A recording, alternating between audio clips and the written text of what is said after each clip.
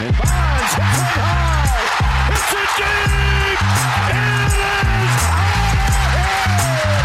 Here comes the hook. Got him. 20 strikeouts. He ties the major league record.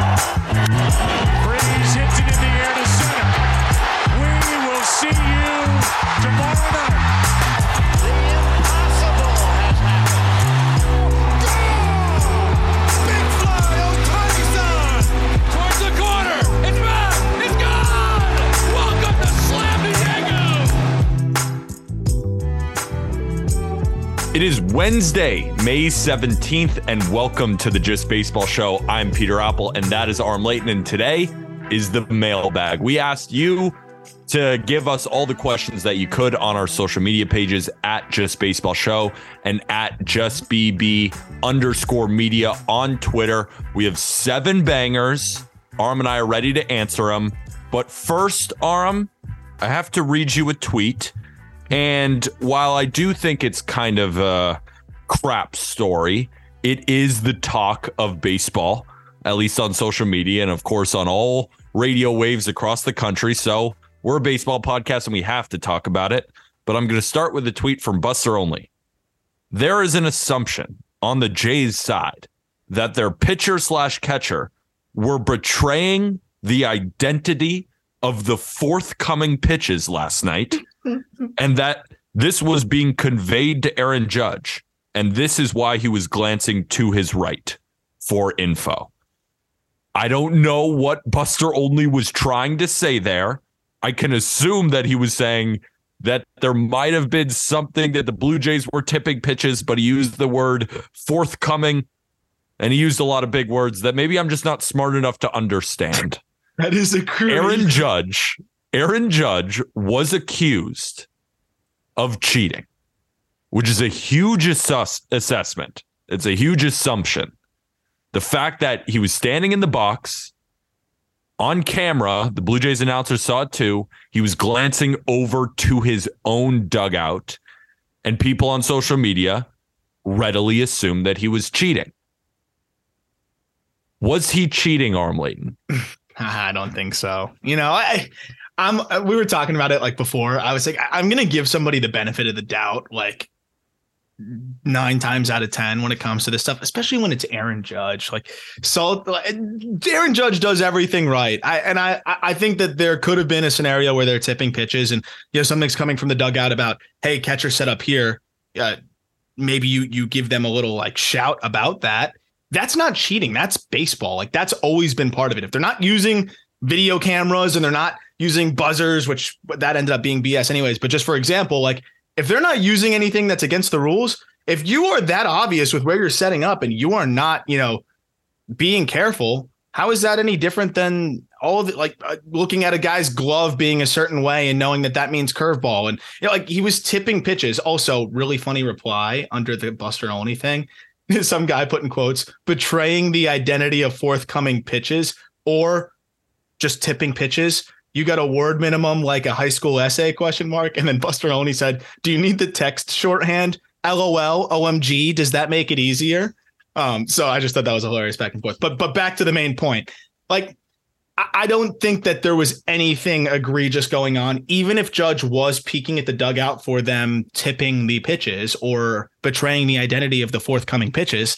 That's fair game, dude. Like that's totally fine. Even if that was what was happening. Like, again, we're not talking about cameras and banging on trash cans and technology and things like that.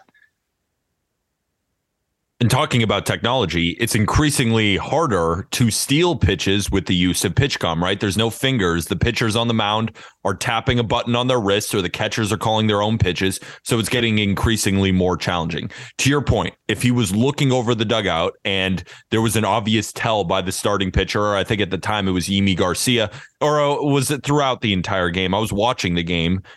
And at the same time, when he hit that home run, that was the 6th straight slider that he threw.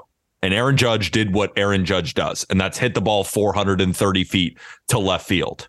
Yeah. There's no evidence for you to think that he definitely was cheating. There's absolutely no evidence. Now, the response from Aaron Judge, I think, can elicit, some rumors because it was kind of a a strange excuse. Yeah. I don't know exactly what happened, but at the end of the day, Aaron Judge is a New York Yankee.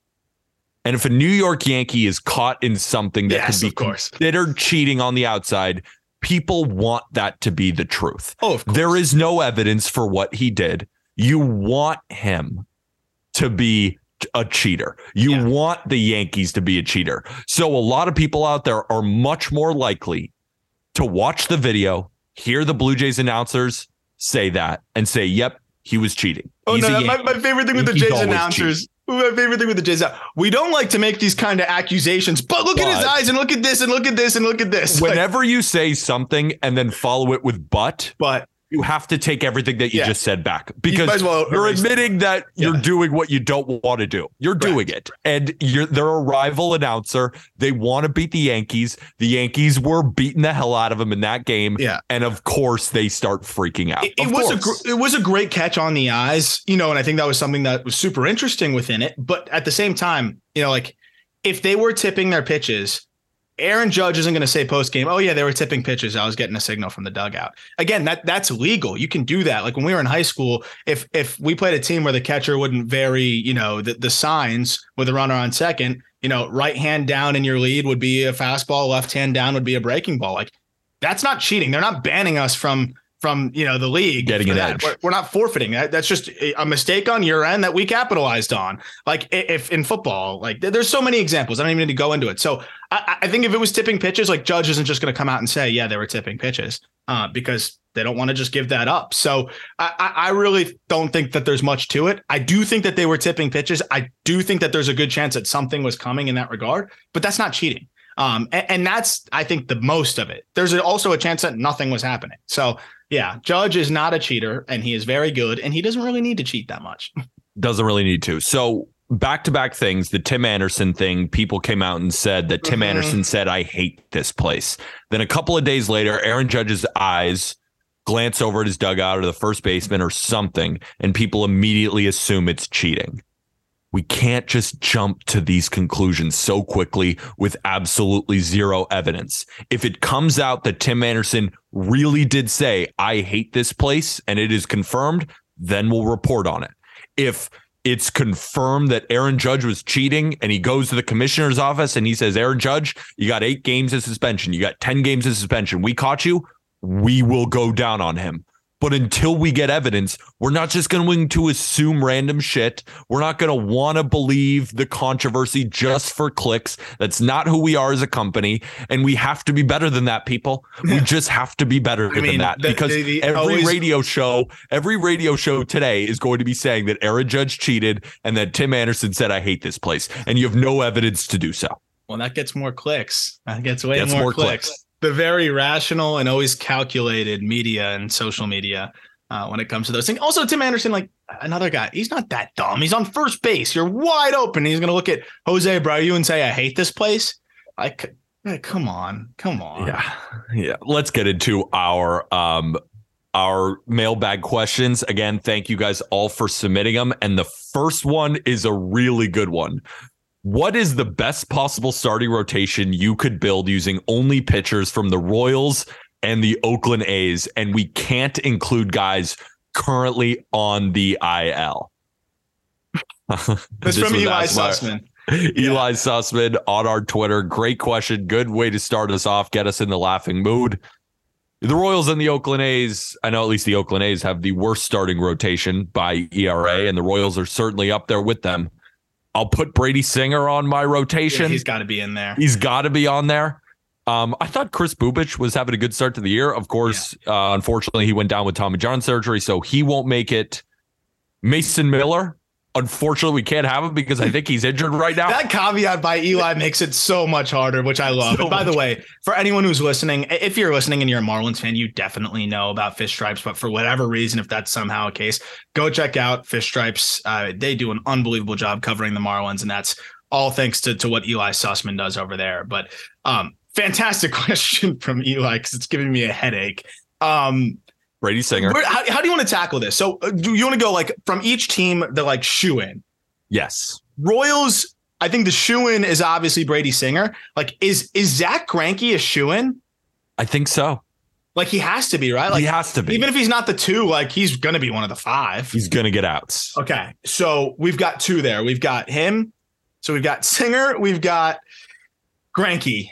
Like JP Sears is a pitcher. He's a technically. He does have a left-handed arm. ERA under 6. Can we eliminate Raczynski, by the way? Like I've got him on your betting stream. I'm like, that's my king fade. Like that guy's throwing 88. We're not putting Raczynski. Yeah. He can't be in. I mean, Jordan Lyles did throw a 9-inning, 4 earned outing the other day, followed by a 7 earned outing in like 3 innings. Technically, he's a starting pitcher arm. He does also have 2 arms. He has 2 arms and he throws for a major league team. Yes. So Singer. Okay. We got Singer. Greinke. I think Sears is pretty decent. Sears has to be up there. I was almost going to say James Caprilli, but he was optioned to AAA on the A's. Yes, but I almost prefer him. I know. No, he had a 10. Yeah. Dude. This is insane. Jordan Lyles has to be the 4. Yeah, we need Lyles in there. I mean, he's going to get outs. Not many of them, but more outs than the other guys. Kyle Muller, like I liked him as a prospect. I like him. You know, I liked him going into this year, but you look at what he did in 12 innings last year. You look at what he's doing now. It's been rough. Do we go with can we go with a minor leaguer? Is that legal? Is that allowed? No, I don't think. I don't think we can go with minor leaguers because the 5th option I think is pretty clear. We have to put Brad Keller in there. Like I know he's coming off an 8-walk performance, but he has a good slider. He does have a good slider. I think it's like pretty good. Okay, it grades out above average. You know what's crazy? You know who I would consider in this? Who is the guy that came? Nate Eaton. Could we put Nate Eaton in the rotation? That guy was throwing fuzz when he came on the bump. You saw that, right? He was sitting like 93, 94. Could we go Nate Eaton? He was blowing smoke. We'll have him as our 6th. So yeah, okay. Rotation. No, Brad Keller has been all right. Dude, he has a 4.3, 40 walks, 31 strikeouts. Not going to work. But he's got to be our 5. He's got to be our 5. He's in the rotation. So holy shit. We have Brady Singer, Zach Greinke, Jordan Lyles, JP Sears, and Brad Keller. The Royals dominated this exercise. As they should. As they should. Holy crap. What a question, Eli. What a question. We gotta put that one on Twitter. And I just want to see what replies we get. I'm gonna put that like on our Twitter. Because that was unbelievable. You know, people are going to be somehow angry about it. Like, oh, this guy got snubbed. Like, who cares? Like, this guy got snubbed. All right. Our next question. If you could build your perfect 5-tool player, what tools from which players would you choose from around the league? That was asked by @TannerClifton. And this is such an awesome question. This is building the ultimate player in Major League Baseball. Yeah. Power. We're going to go with Aaron Judge, I think. Here, I'll do mine, then you do yours. Because I have mine prepared. And we're looking at I'll just tell you if I'll change anything. There's a chance I might not change a thing. Like you might not change a thing. So we're looking at the 5 tools: the hit, the power, the field, the arm, and the speed. Let's start with the hit tool. I'm going to take Freddie Freeman of the Los Angeles Dodgers. It's just so consistent with him. And I know you could go with tons of different angles with him. You could go with Luis Rise, who's like Tony Gwynn, or a bunch of different answers. But year in and year out, if I know a guy's going to hit 320, that's Freddie Freeman. His bat to ball skills are what's going to send him into the Hall of Fame one day. I think he's had an 80 grade hit tool, I think, for the past decade. So I'm going to go with Freddie Freeman as my hit tool guy. From the power perspective, I'm going with the guy who hit 62 home runs last year. I'm going with the guy who was allegedly cheating, and that's the only reason that he hit a home run off Yimi Garcia on 6 straight sliders. Give me a fucking break. I'm going with Aaron Judge of the power tool because that's the obvious answer, and he's not a cheater, you nimwits. All right, the field tool. This is something that I was kind of going back and forth on, and I came to this conclusion. I still think Francisco Lindor is the best defender in Major League Baseball. I just will always think that. If you look at outs above average from 2021, he's 4th in Major League Baseball, and he's just such a perfect defender. He's got a bazooka arm. He's got crazy range. He's got buttery hands.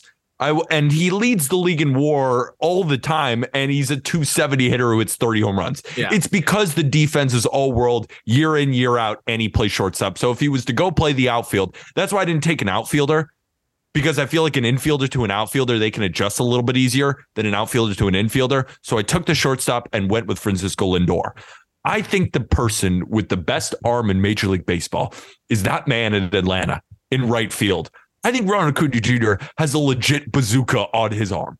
Like you look at the leaderboards of velocity from players, he's either first or second every single year, because when he unloads on a ball, it's 96 to 97 from the outfield. That's what he's tracked right now. The only player in Major League Baseball with a higher velocity from the outfield or the infield is Brian Anderson on the Milwaukee Brewers. But I'm taking the guy who's consistently up on that leaderboard, and the way he whips it through is just so aesthetically pleasing. So I'm taking Ronald Acuna Jr. in my arm. In terms of speed, I was going back and forth between two, not rookies. One's a rookie, one's a second-year guy.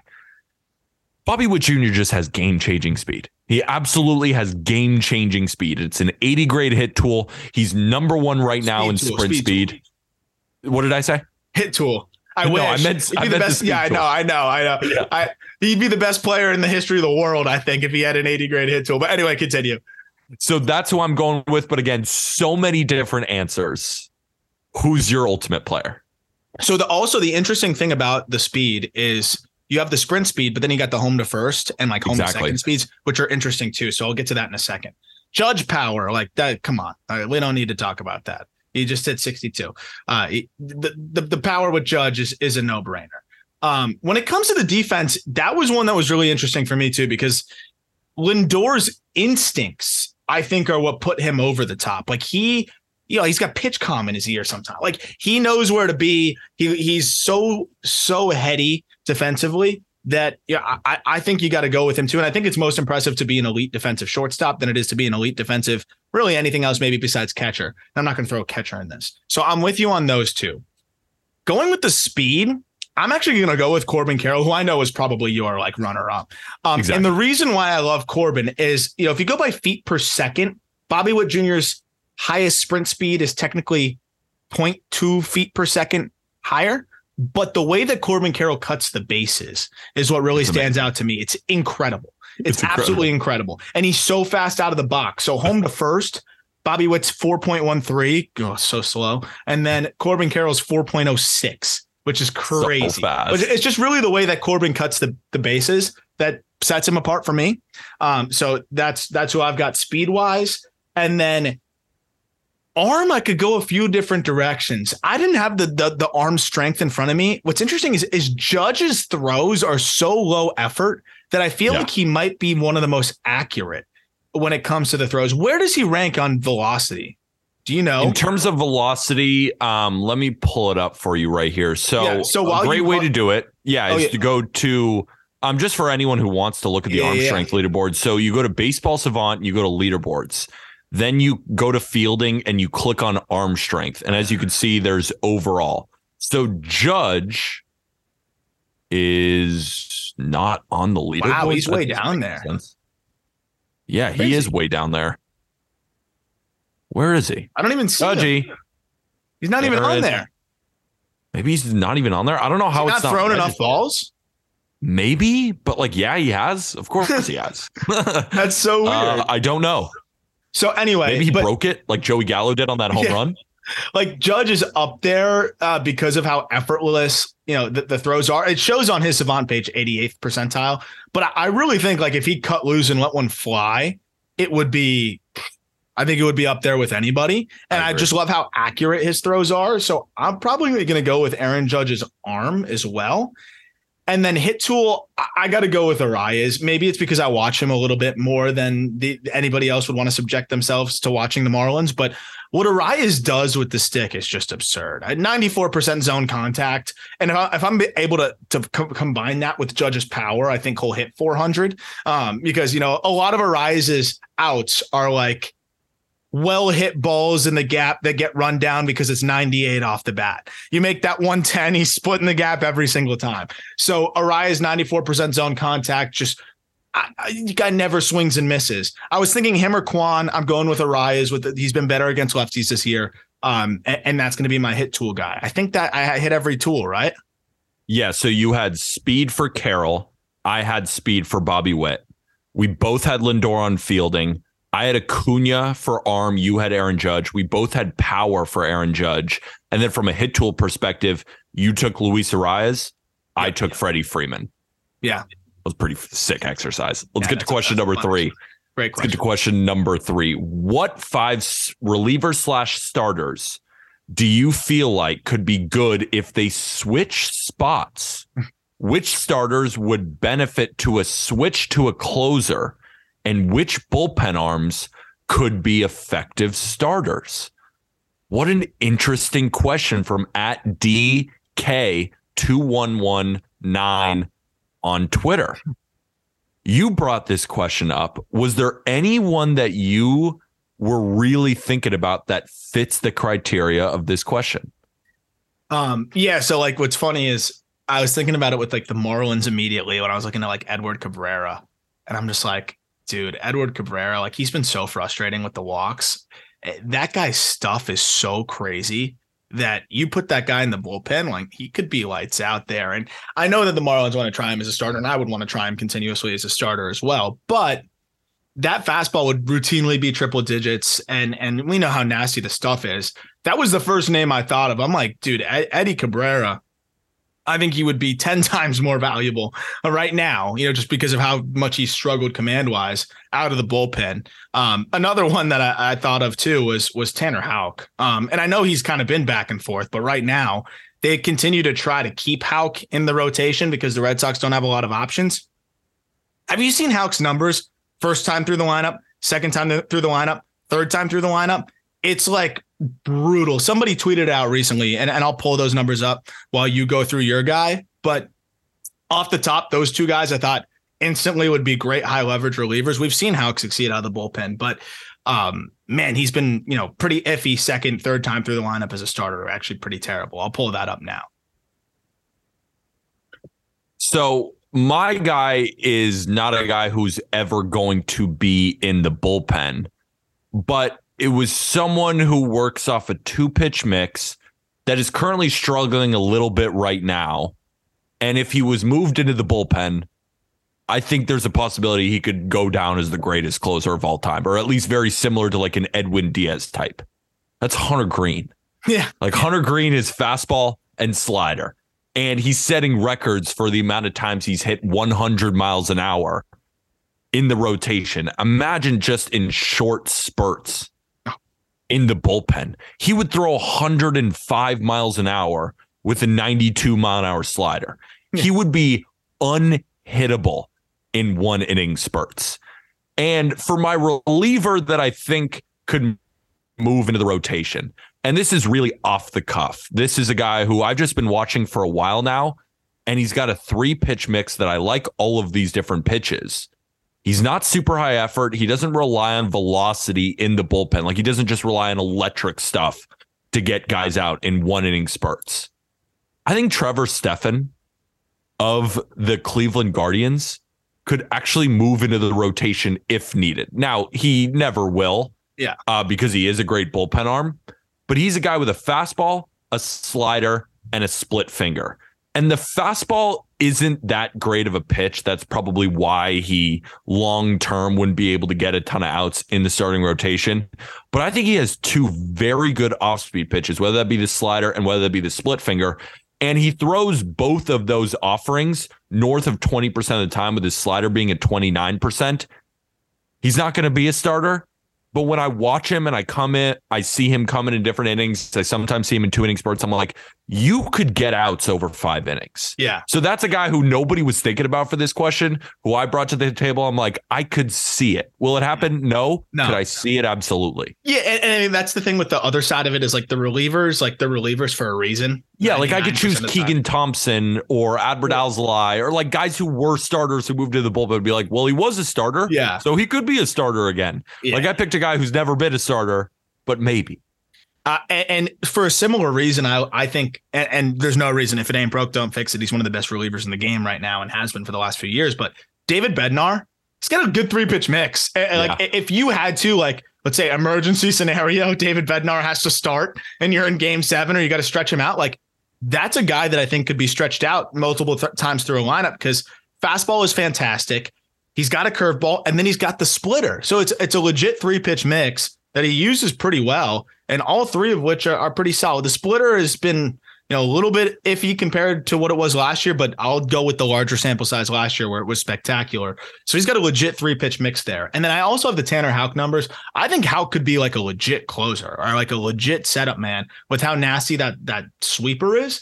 First time through the order this year, 19 2/3 innings. He's faced 72 batters. He has a .92 ERA. Opponents are slashing 109, 194, 125. This comes from Tyler Milliken on Twitter.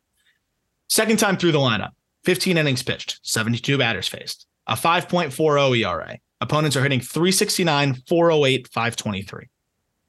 He's a reliever, man. And he'd be a damn good one. So I know the Red Sox need starters, but I mean, I've said it for a while. Like I think Houck could be a fantastic reliever. One more guy, again, will never be a starter. I mean, maybe.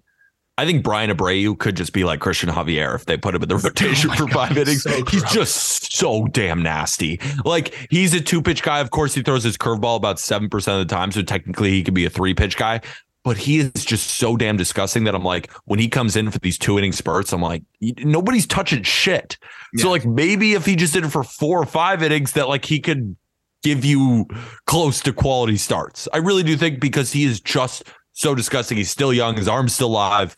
Like if he threw, if he started every 6th day and went 4 innings, I think he'd finish the year with like a 2 ERA. That'd be crazy. That would be crazy. All right. Before we get into our next question, because we have 4 more, we got to talk about our So Rare team. And there's a lot of new competitions coming soon on So Rare. So now is the time to download. Arm, give us the update on the So Rare fantasy baseball front. Yeah, so bad week for me last week, which is annoying, but really fun update that I think it's good timing for our listeners because they can now pummel me.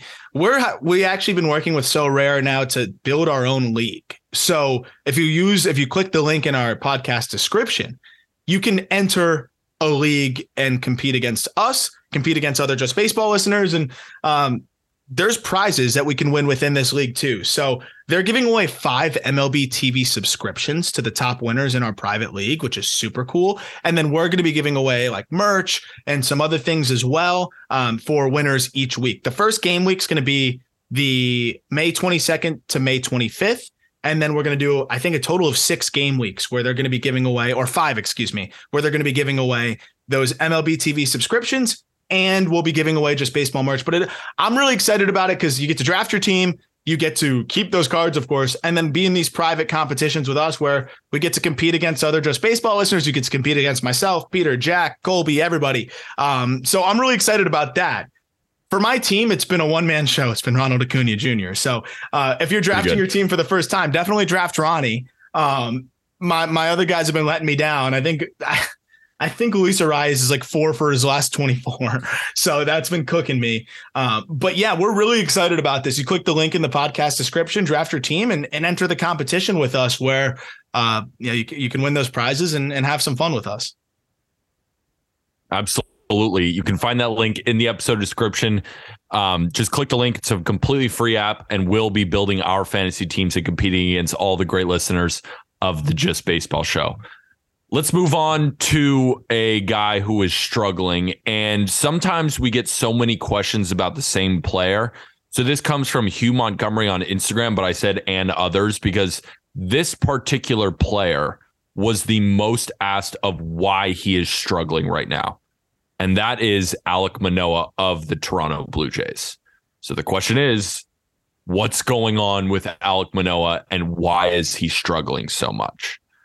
So at the beginning of the season, right, I pointed out, hey, Aram, hey, Jack, Manoah could run into some potential issues next year because a lot of his underlying metrics, it's not like I'm some genius and I brought this to you. We all knew it. It's just, I think we were just talking about it and it was like, hey, the xERA is a good amount higher. The FIP, the xFIP, all these different numbers kind of point to some regression, but not this level of regression. Like I even think the biggest Alek Manoah hater in the entire world could have never projected as we sit here today that he has a 5.40 ERA and the highest xERA in all of baseball at 7.05.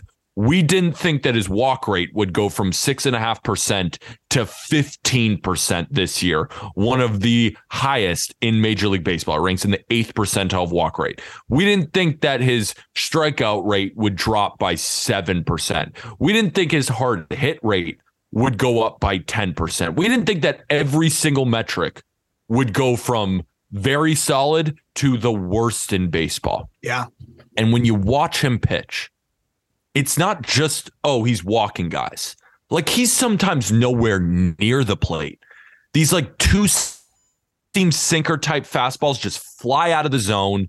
He's not able to locate the slider. And there's some, like if you watch like a compilation of all his strikeouts, like this stuff is still there. He's not just some bum now.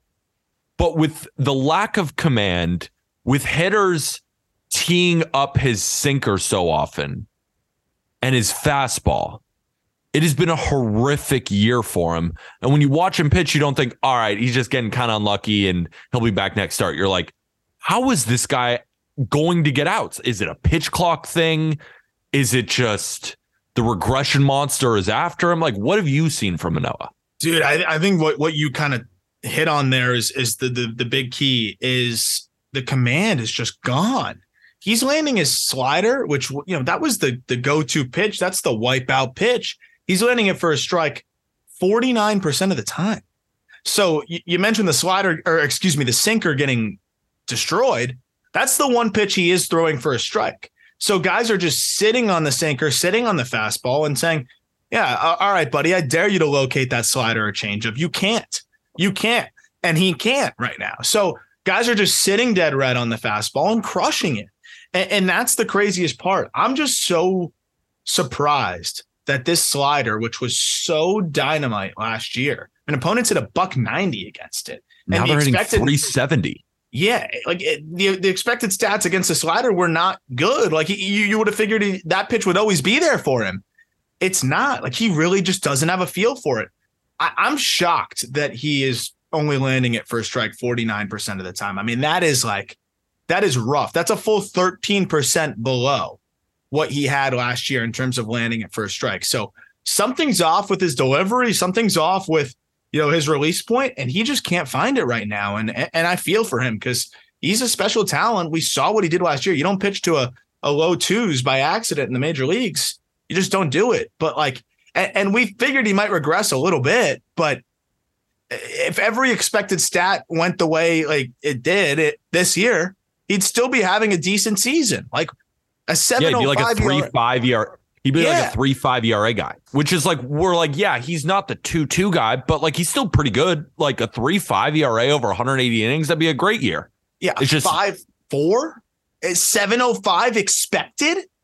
Like this is a guy that's really fighting himself right now. I'm very worried about him.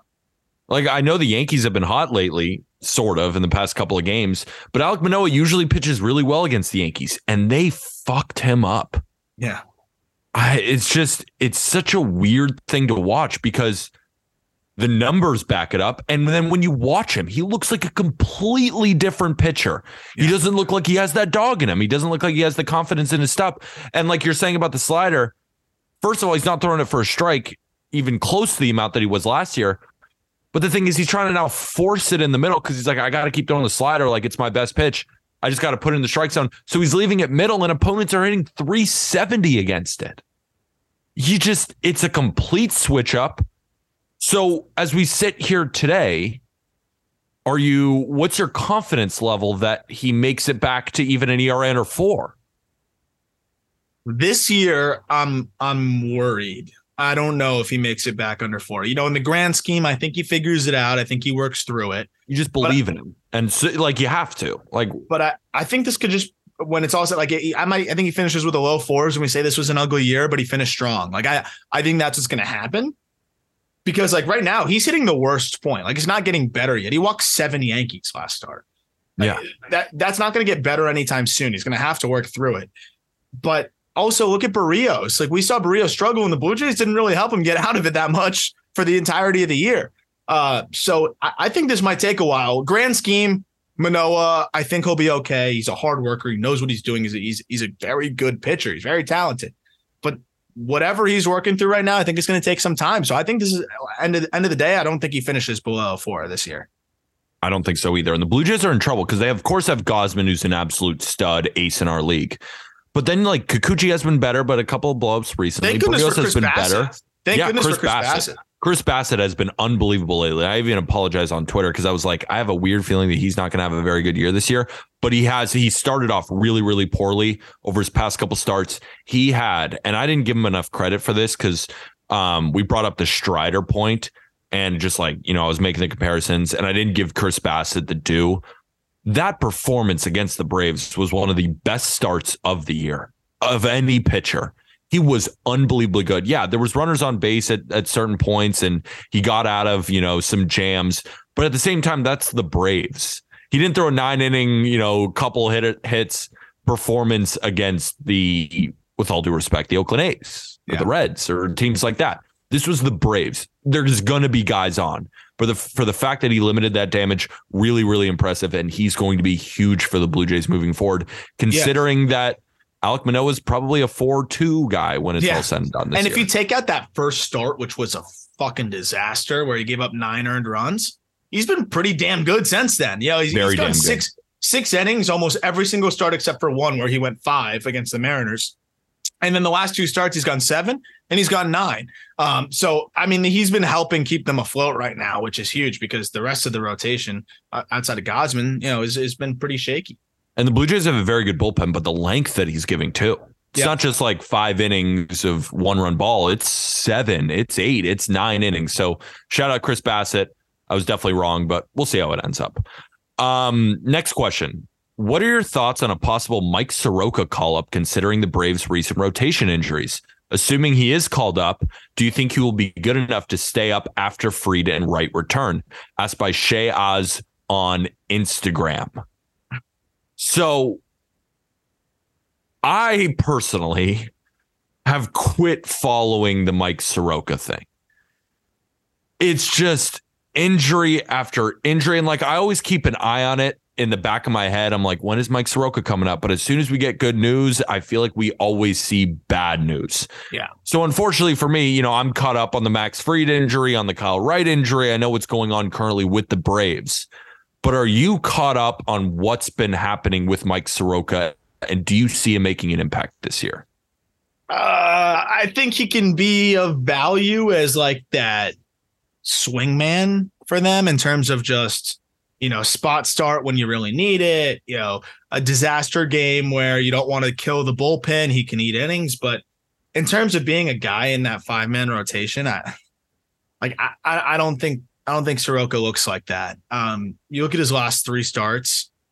He's had a couple okay starts. So last start, he went 4 innings of 3-run ball. The start before that, he went 4 innings of 3-run ball. But doing that in AAA, that's not really going to point you towards the rotation. And then the game before that, 3 innings, 10 hits, 8 runs, 7 earned, no walks, 1 K.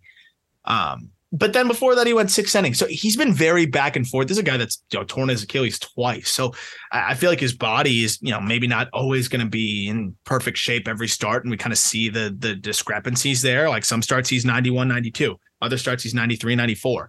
I will say the last 2 starts have been the only time this year really where he's been back-to-back 93 mile an hour and above, average fastball velocity. So that's something to watch. But I think counting on him as a rotation piece would be a mistake. Like, I don't think they're going to do that, but I do think you could give them some like big league value as a multi-inning reliever, a guy that gets ground balls and, can just help clean up the mess, like be that janitor pitcher for you.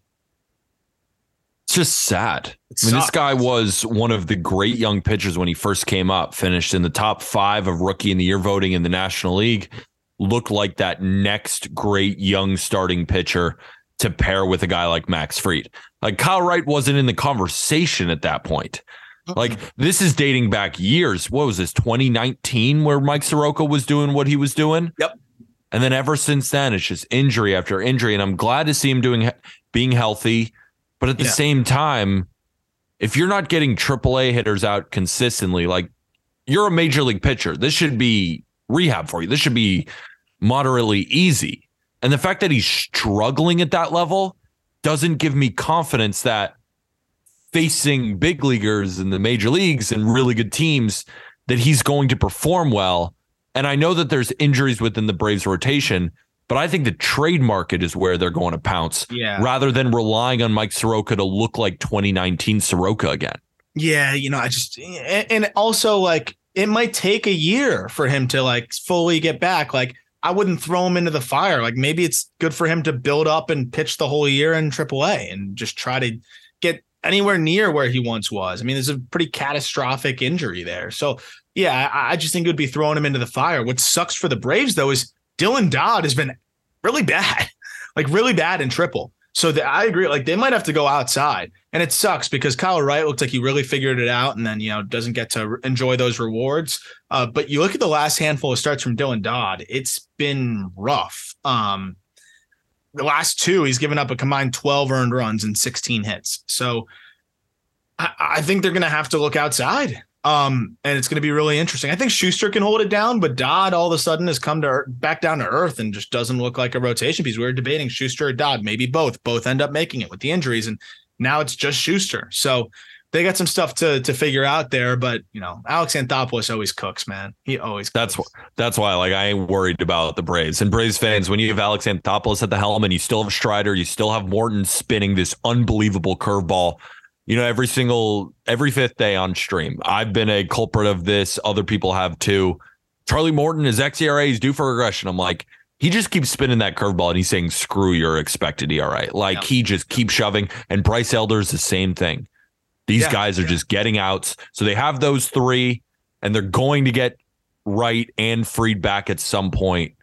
And Soroka would just be the cherry on top of the sundae if he can give you anything. Exactly. Because they still have Schuster, they still have Dodd. So it's like they can weather the storm. And then, of course, they're going to be in the trade market. So for the Braves, I'm not worried at all. For Mike Soroka, the player, I'm a little bit worried right now, but I'm hoping for the best. Yeah, I think the good news is that he's on the mound, pitching every 5th day and not feeling any physical issues.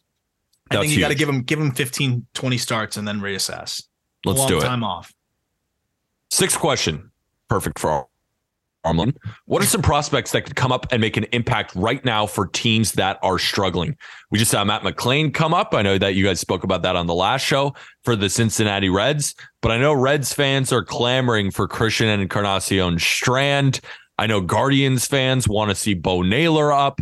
Who are a lot of the guys for teams right now that are struggling who you think have prospects ready to contribute right now?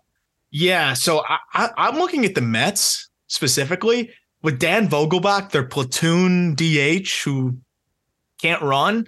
And Mark Vientos is going crazy right now, like going nuts in AAA. And I think he's answered everything that he's needed to answer. Like last year, he put up great numbers in triple, but struggled against breaking balls. And, then we saw him kind of struggle in the big leagues. Now he's crushing breaking balls. I think his OPS is up like 400 points against breaking balls. So I think Vientos is as ready as it gets. Seems like he homers every single day. His strikeout rate's way down. His power output's somehow up. He's walking. Like Vientos to me is like the number 1 guy who I think could really make an impact for a team that's pretty much big league ready. You mentioned Christian Encarnacion Strand. I think he could absolutely help. Liberatore, we've mentioned with the Cardinals. I think he could absolutely help. And then one other name that's interesting. I know that the Orioles have like kind of this crazy logjam, and they just sent down Kyle Stowers, who has been struggling a little bit. But I think Colton Cowser looks just about ready. You don't have to put him in against lefties. He can be the right side of the platoon, but he can play all three outfield spots. He hits the crap out of the baseball. His field of hit's pretty good. I know the strikeout rate's pretty high, but he strikes me as a guy that'll be able to make that transition.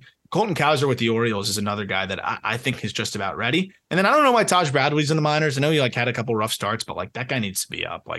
Let him work through it at the big league level. He can help you now.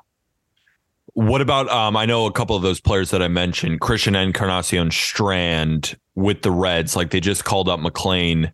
Yeah. They're calling up Brandon Williamson today. Do you think he's next up, or do you think maybe not so ready yet? I think Encarnacion Strand should be the next guy up. I think we were talking about that. Might have been on yesterday's episode. And what I like about him is he's always been somebody that doesn't walk, and people are going to say, oh, well, let's wait for him to walk more. Let's see the approach get better. He's never walked, and he's always hit. So I think it's now what else does he have to prove? Let's just see if he can do it at the big league level. There's nothing else to prove. He's not going to magically start walking now. He is succeeding with the way that he approaches the game, with the way he approaches his at-bats. Let's see if it works at the big league level. That guy has foul pole to foul pole power, and they need some help at first. Obviously, I think he can make them better right now. I don't see why they don't call up Encarnacion Strand. That's another one that I think is just about ready. Phenomenal. All right, we got our last question, and it's an easy one, and it's asked by pretty much everyone. So Alek Manoah was the most common player that was asked in our comment section, and this team was easily the most asked team. And apparently you guys were ripping them yesterday, and for good reason. It's been a clown show, but they're playing better baseball. So the question is, are the Cardinals back? Asked by everyone. Yeah. It's so they classic. did win 18-1 against the Milwaukee Brewers, and they are playing baseball. I even tweeted out because I wanted to get Cardinals Nation fired up because they should be excited, right? You went through just a horrible couple of weeks. You couldn't win it all. You're rattling off loss after loss after loss, and everything was coming down. But then on Sunday Night Baseball, they play really well. In that Red Sox series, they play really well. And then they turn around in a supposed letdown spot and put up 18 runs. And that was Jack Flaherty against Freddie Peralta, a matchup who they just lost not too long ago. We just made fun of him too. Freddie. We just made fun of him too. He strikes out 10. Strikes out 10, 6 dominant innings. 7, I think. 7. I think it was 7. It was 7. They're heating back up again. It's just, and shout out Paul Goldschmidt for a minute. Everyone wants to talk about Arenado, and for good reason, because he wasn't looking good and he's been absolutely on fire lately. Not taking away anything from him. But Paul Goldschmidt, again, is having kind of an under the radar type season, with turmoil in St. Louis. He's getting older. The quality of contact last year was a little bit suspect. It's is he going to do it again? Yeah, he's doing it again. And he's proving why he's on a Hall of Fame track. Yep. He's really what he has done in the second phase of his career has really put him right on the Cooper. Amazing. Because he was a guy that, kind of broke in a little bit later for the Hall of Fame types, because he really had his first full season at 24, but really didn't get rolling until 25. And, as a hitter like him, you got to really, really do it from 23 to 40 to be a Hall of Famer. And he has to be really good on the back half of his career. And he's playing his best baseball now at age 34, 35, and hopefully onward. This guy's pretty much putting himself on that Cooperstown track. I think he's figured out hitting. Yeah, that's what Freddie Freeman. They figured it out, and it's themselves. Just they just figured out to get out sometimes. Yeah, it's unbelievable. Best version of themselves. Unbelievable. So the one thing I will say about the Cardinals, we ripped them, and it was more about the Wilson Contreras situation. I think it's a great sign that this team is showing signs of life, and that offensive onslaught was awesome. But we were saying it from this lens, if they turn things around, make the playoffs, and then get bounced again, is Oli Marmol in the hot seat? Absolutely. Yeah. So that's the one side of it. The flip side is they look good. The offense looks good. Arenado's coming alive. And I think we're going to get to the point where the Cardinals are going to be what we thought they were initially, which is really good offense. Pitching's a little suspect. And, is this team built for the playoffs? How do they answer that? So I will say, I don't think this team's doomed. I think that there is going to be some ups and downs. I'm interested to see how it continues, but they're not going to score 18 runs every game. They're not going to come back in the ninth every single game like they did multiple times against Kenley Jansen. You can't win that way. That's not sustainable. I'm glad to see them showing signs of life. but they still got to address some issues. And, hopefully things are starting to get a little bit better inside the clubhouse there too. Here's my one problem with the Cardinals. One game, winner take all. And maybe this will never be a thing, but in the playoffs, it certainly will matter. Who's starting game one? Jack Flaherty, not Jordan Montgomery. I mean, that can't be it. You're guaranteed at a disadvantage. Guaranteed at a disadvantage. And like your offense has to be so unbelievable. Your bullpen has to be so unbelievable. Your defense has to be so unbelievable just to get by. And like, that's why I look at the Cardinals and I say, this doesn't seem like a team that even if they make the playoffs will be competitive. Do I think they can be competitive in the regular season? Absolutely. Do I still like them as a team? Absolutely. Do I still love watching them? Absolutely. Oh, yeah. But the Central is wide open.